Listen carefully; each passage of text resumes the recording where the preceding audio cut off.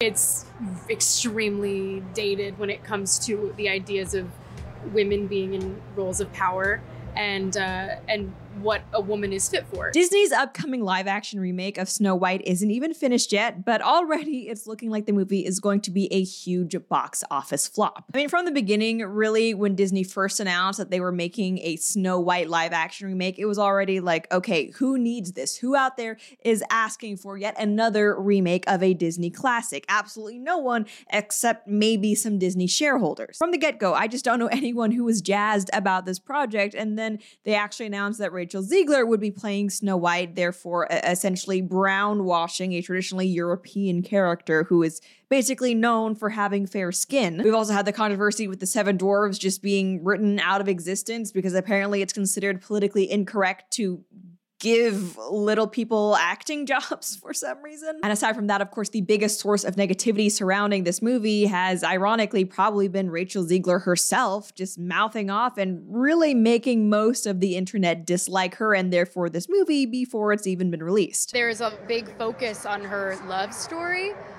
with a guy who literally stalks her. Yeah. Weird. Super weird. So we didn't do that this time. So no prince or a different kind of prince? We have a different approach to what I'm sure a lot of people will assume is a love story just because like we cast a guy in the movie. Right. Andrew Burnap, great dude. Yep. It's one of those things that I think everyone's going to have their assumptions about what it's actually going to be, but it's really not about the love story at all, which is really, really wonderful. And you know what? Disney's approach to this live action remake has been so bad that even if you are a huge Snow White fan out there and you're willing to overlook all of these other things, you're still probably not going to like this movie because they are essentially stripping it of anything that would have made it quintessentially Snow White. I mean, at its core, what is Snow White? It's a love story, the story of a meek young girl who dreams about true love and eventually finds it with her prince. But hey, because it's 2023 and the only way for a woman to be empowered, at least according to people at Disney, is for her to act like a soldier for some reason, Snow White in this new Snow White film isn't even going to actually be Snow White. I just mean that it's no longer 1937. That is not going to be saved by the prince. She's not going to be saved by the prince, and she's not going to be dreaming about true love. She's dreaming about becoming the leader she knows she can be, and the leader that her late father told her that she could be if she was fearless, fair, brave, and true. Well, now we have yet another Molotov cocktail being thrown into this dumpster fire of a movie. This from Bounding Into Comics. Initial costs for Rachel Zegler's Snow White film are already shockingly high. It says a new report details that the initial cost for the Walt Disney Company's live-action Snow White film starring Rachel Zegler and Gal Gadot came in at $209 million. And I know you might be thinking, well, Lauren, that's not that high, right? I mean, say that this film grosses $600 million, which is very plausible, they'd still be making some money. But I'm sorry, no, there is absolutely no reason I can think of, aside from just very poor project management, why a Snow White live action remake needs to cost more than $100 million.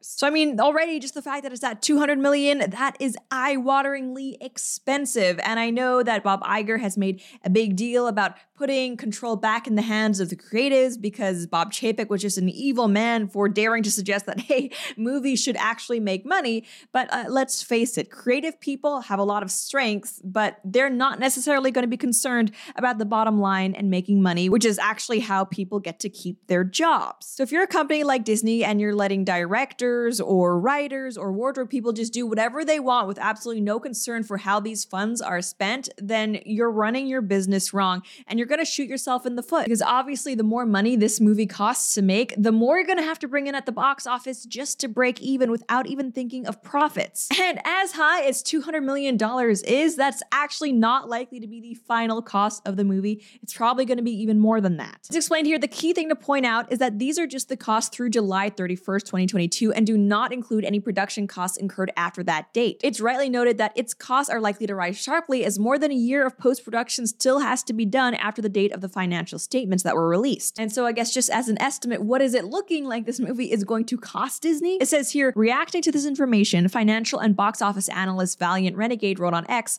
Rachel Zegler's Snow White looks like it will have a production cost of $300 million. Look, I just recently saw two decent movies in the theater, A Haunting in Venice and Equalizer 3. I didn't do reviews for them, but if you can make a movie like that for $60 to $80 million. The fact that you are spending $300 million on what will likely be just a garbage movie like the Snow White live action movie, I think it proves that, the creatives over at Disney, they're spending like Saudi Arabian princes, and yes, they do need to be reined in. Because just think about it. One could see the film needing to bring in at least $750 million at the box office, and that's using a conservative 2.5x factor for Valiant Renegade's $300 million minimum production for the movie to be profitable or break even. And some of you might be thinking, well, that should be doable for Disney, right? The Lion King live action remake, that grossed over $1 billion.